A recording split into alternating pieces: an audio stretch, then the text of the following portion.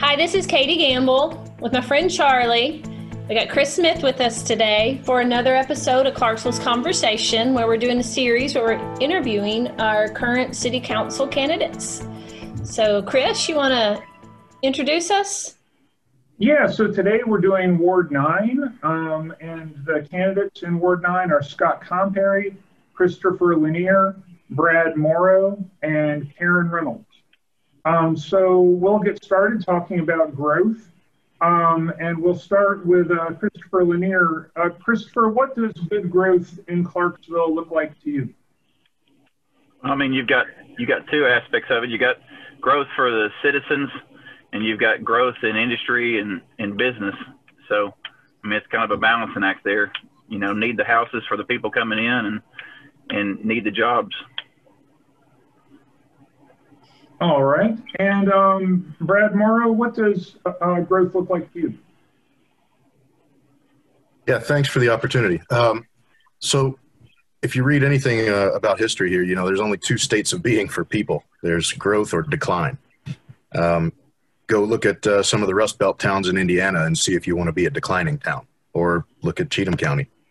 Clarksville is a growing place. We want it to be a growing place, but it needs to grow in a smart way.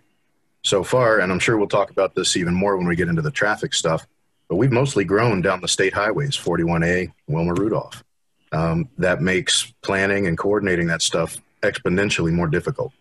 We need to infill.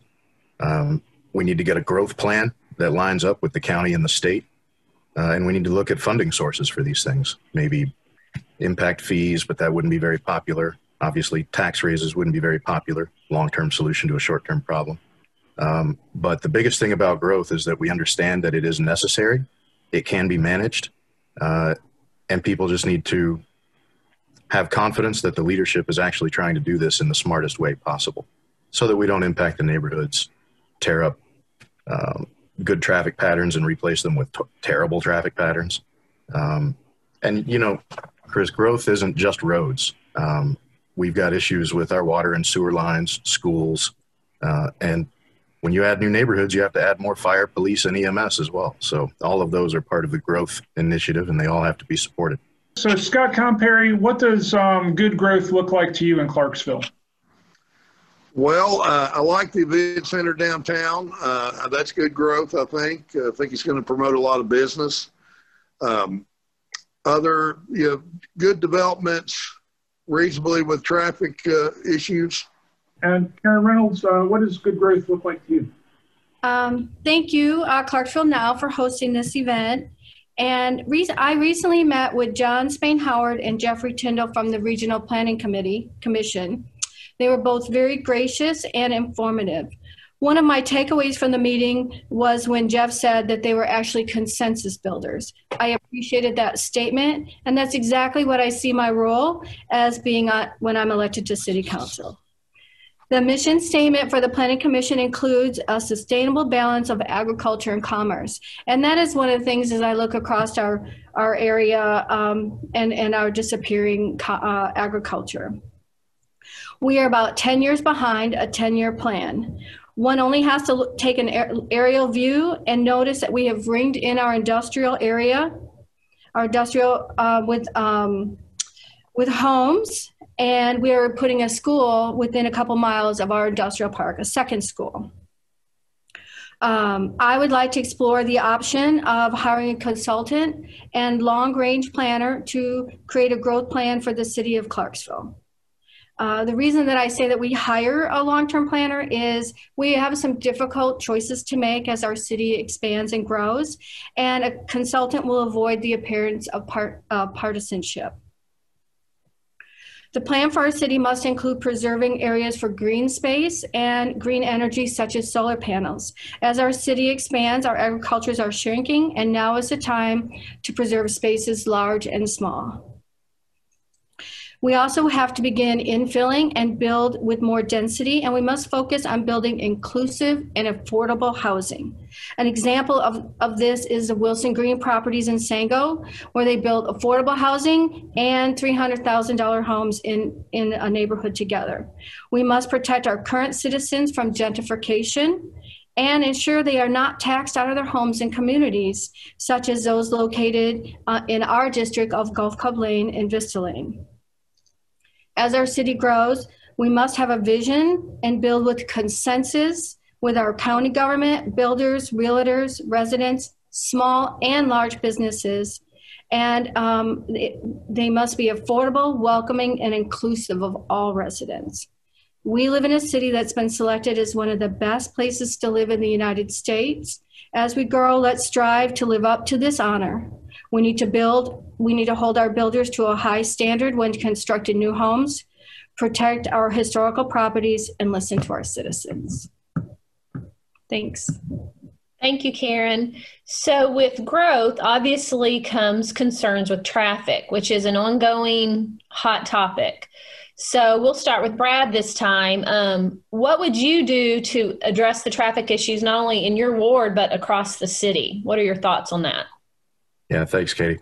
So the very first thing I would talk about is managing expectations. Look, we're running for a city council position. It's 4 years. After speaking with guys at the street department, the highway department, if we're using local money and doing a local project, you're looking at a timeline of 2 to 4 years to get something done. From planning to construction, 2 to 4 years.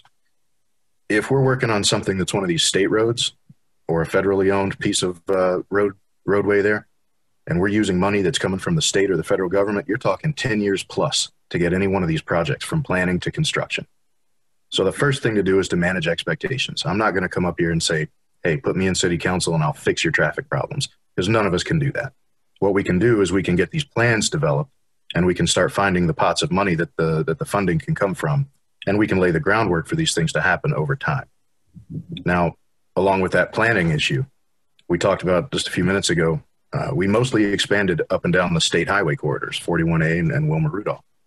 Well, one of the reasons Wilma is so traffic congested is because all those properties down through there, all those commercial properties, everybody wanted a driveway that leads from their property out onto Wilma, instead of doing 1 or 2 access points and a service road behind Wilma to get the traffic flowing more smoothly. In future developments, that's going to be a huge part of the planning that we put into place. Working with those state and federal highway and street departments to get these things done. Proper planning and new developments, getting some developers on board with adding extra turn lanes. We've got an apartment complex coming in down here on the other side of Whitfield, and the gentleman who's developing that agreed to put in an extra turn lane, widen the road. Those kinds of things, that kind of buy-in from the developers is critical to keep the traffic at least stable and not from getting worse. Thankfully, the city council that's already in has put the project in place to fix this traffic problem over here at Whitfield and Needmore. Hopefully that'll have a positive impact long-term. Trenton is definitely on the radar, and connecting kind of the middle part of Wilma back over to Trenton, Kennedy Lane area or down further, that'd be a big project as well that we could look at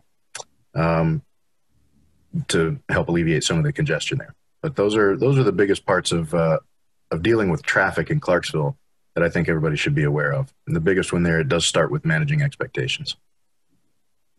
Thank you, Brad. Chris, what are some of your thoughts on traffic? Well, I mean, I like some of the stuff we've been doing and kind of move, forward with that. I mean, that Warfield project opened up, kind of like Brad was saying, it took forever to get that done. State, opened that. Dunbar Cave Bridge is being replaced currently. Wilma's getting sidewalks, but we still have congestion. We still have, some places in town that don't have as many turning lanes or, ways to get past them that really slow everything up. So, we got to work with all of those individuals to get those areas, addressed and fixed, with state and federal money. I really think traffic light timing seems to be an issue, especially on Wilma Rudolph. I travel that almost daily, and trying to get from one end to another, seems that it slows everybody down. So I'd like to look at some of that and try to get the flow better. What do you think should be done to address traffic problems in Clarksville? Scott? Well, if I'm a sitting city councilman, what I'm going to do when a person has a request to get a new housing area put in Clarksville, new subdivision, I'm going to personally go to that subdivision area and I'm going to check the traffic myself. I'm going to ask the city police to put one of those markers that I think, well, I'm probably calling it the wrong thing, but it actually tells you how much traffic per day goes through an area and what the high traffic times are and stuff. So anyways, that would be one way of going at it. If it's already a heavily congested area, it'd be hard for me to vote yes for that subdivision. Karen, so what are some of your thoughts on traffic and how you address those issues? So I discussed earlier creating a long-term plan for our growth, and it should also include additional roads and highways. We cannot just pave our way out of this problem. We have some very hard choices to make. We need to elect individuals that will make the hard right decisions for the city of Clarksville and our neighborhoods. We must react to current issues, traffic issues, but we have to develop a long-term infrastructure plan. One of the reasons that I'm running for city council is actually the Old Trenton Road in my neighborhood. They're putting additional traffic on a very narrow, busy road. And when I walked the neighborhood down on the corner of Whitfield and Old Trenton, it appears that they did not reserve space on the side of the road to widen or put in a traffic circle. We also need to be positioned to compete for state funding and grants as we implement our growth and infrastructure plans. Our community is one of the fastest growing in the nation, and we must balance our growth with our infrastructure while maintaining an equitable tax base for our residents and businesses. Our city has a lot of work to do on our infrastructure, but there are a few things individual citizens can do in the meantime. You can use GPS, such as Waze and Google Navigations, to avoid backups. And you can also, if you are working in a factory or a shop, you can shift your starting times and the times that you release your employers. As a resident, there has not been a person I've talked to about traffic. Oh, did I lose you guys? No, we can hear you. Whenever we talk about traffic, everybody talks about the need to slow down. This complaint is raised everywhere that I go, the speeding in our neighborhoods. So I'd like to do a shout out to Clarksvillians that please slow down in your neighborhoods. Your neighbors are frustrated. We should not have to purchase speed bumps in a neighborhood that is clearly marked 20 miles per hour. Just please slow down. Thanks. Well, thank you, Karen. And, we've mentioned growth a few times, and with growth comes crime. So let's talk about what you would do to address crime in Clarksville. And we'll start back with Karen on this one. Thank you. And I would like to thank all our first responders in Clarksville. They work very hard to keep our city and residents as safe as possible. They know our neighborhoods, and conversations to decrease crime should first start with responders, residents, and local elected officials aimed at building partnerships. There are many approaches to crime control, and I choose to lead with prevention. Our community lacks an organized outreach program for our vulnerable citizens who require housing, meals, or mental health services. Oftentimes, our first responders are aware of the needs, but there is not a clear pathway for them or the citizens to obtain assistance. I recently served as a project manager of a process improvement project that incorporated the integration of behavioral health consultants into a holistic model of healthcare and remove the barriers for referring patients to behavioral health. Our project won the highly coveted Army Medicine Wolfpack Award, and I would like to use the same process and skills to create an outreach program for Clarksville. As a 9th Ward City Councilwoman, I would lead the creation of a pathway for families, advocacies, churches, and public servants to support our citizens who require assistance. The pathway must be inclusive, provide a conduit to our citizens who require community or mental health services, and include organizations that provide meals, housing, and other types of assistance. There are also areas in our city that need to be cleaned up. Buildings with broken windows, abandoned cars, and litter sends a message to criminals that our community has become complacent.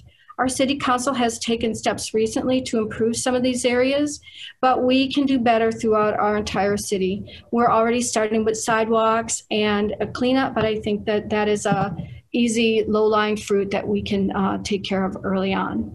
Thank you. All right. Thanks, Karen. Hey, Chris, let's go to you. How would you address crime in Clarksville? I think one of the couple of things we need to do is make sure we continue to support police, set up neighborhood meetings so we can get the opinions of the ward of where those areas are, what needs to be addressed, what needs to be, cleaned up, what needs to be, sometimes in a neighborhood it's just a bad street or a bad couple of houses that need to be addressed and need to be brought to the city's attention. Encourage involvement with those citizens, that they get involved, neighborhood watch programs, that they help self-police, their neighborhood to keep a vigilant eye on areas of concern, that they can bring that, before the city or anybody that needs to be aware. Even simple things as building codes can sometimes help remedy those problems. Of course, clean up the neighborhoods. We need, I've seen a couple of houses around that really seem to be prone for a lot of 911 calls, and something really needs to be done about a couple of those areas, and those are in Ward 9. My biggest thing is support the people who take care of the crime, and that'd be the police, and go on some of their expertise. So how would you address crime in Clarksville? Well, addressing crime, the best way I can address crime is make sure our city police are well funded, that they have all the tools needed and all the equipment needed possible for that. I have different things that I've learned over the past few years, because I was one of them that actually got the no trespassing state property signs put up at the exits because we had vagrant people there, and there's a lot of drug activity that runs through that. And so, I try to work with the police the best way I can on what I know, but funding them is the best way, and supporting them is the best way. Brad, thank you. How would you address crime in Clarksville? Well, I heard Chris say this, definitely. I'm pretty sure I heard Karen say it too, but number one is continue to support our police and first responders. There's no question of that. So my concept here is basically 3 points. You've got community policing initiatives. When I was studying over at Austin P, I took my minor in criminal justice, and one of the concepts being taught and pushed really hard right now is the community policing initiatives. Chief Cockrell is an amazing leader. We have a great sheriff around here too. We've got very talented, very professional, very well-trained police forces in Clarksville. Now with an enhanced community policing initiative, they can get out there, interact with the citizens more, break down a little of that police to people fear barrier, get out there and let people see them as people, interact with the community. Our first responders, our police, they're amazing, amazing people. I have a lot of friends on the force. They're the best, absolute. Now, if more people would get to interact with them in a regular setting instead of, most of the time when somebody interacts with a police officer, they're having a bad day. So it would be good if the community members could interact with police on a more regular basis under less stressful circumstances. Get to know them, get to know their humanity. That's a big part of the community policing initiative, and I think Chief Cockrell is probably already stressing some of that. I'd like to see that supported and continued. Juvenile interactions. A lot of the crime that we've been reading about, seeing the last couple of years, have been these groups of kids going through neighborhoods, breaking into cars, things like that. Bored kids do stupid things. That ties into a lot of other issues, things like parks and rec, sports programs, things like that. But when it comes to police interacting with some of these juveniles and some of these instances or incidents, maybe a little bit more training on dealing with juveniles, or a team specifically designated for juvenile interactions, so that we're not ruining kids' lives over some young, foolish mistakes. There's a whole life ahead of them. One small issue now shouldn't derail everything that they possibly achieve for the future. So a specific juvenile interaction task force or some training specific for that. And then another thought that I had on this matter was, our city is broken down into various policing districts. And in any given district, there are only so many number of police officers on duty on patrol at any given time. And by policy, by department policy, for example, if there's a domestic violence call, X number of police have to respond to that. If somebody actually is arrested at a traffic stop or for anything else, the officer that makes the arrest has to do the paperwork, transport them to the jail, processing the person into the jail facility. Now that takes that valuable resource, that takes that officer off patrol for a while, cuts down on the number of officers on patrol. It's not very efficient. So I'd like to see some support go in there to fund transportation division. It doesn't have to be huge. A few officers, a few vehicles per shift that are specifically designated to transport people who've been arrested to the facilities, process paperwork, and that lets our officers stay on patrol. So, and it's a rotating duty, so it would give people some downtime off of patrol for a few weeks. So, anyway, thank you. Chris, Charlie, and I want to thank you all for joining us. We've talked a lot about growth, and we all know that Clarksville's growing, and it's going to take strong leadership to make some really tough decisions moving forward. So we want to thank you all for putting yourself out there and be willing to help move Clarksville to the next place, right? That's right. Thank you, guys. Subscribe to Clarksville's Conversation wherever you get your podcasts so you don't miss out on a single conversation.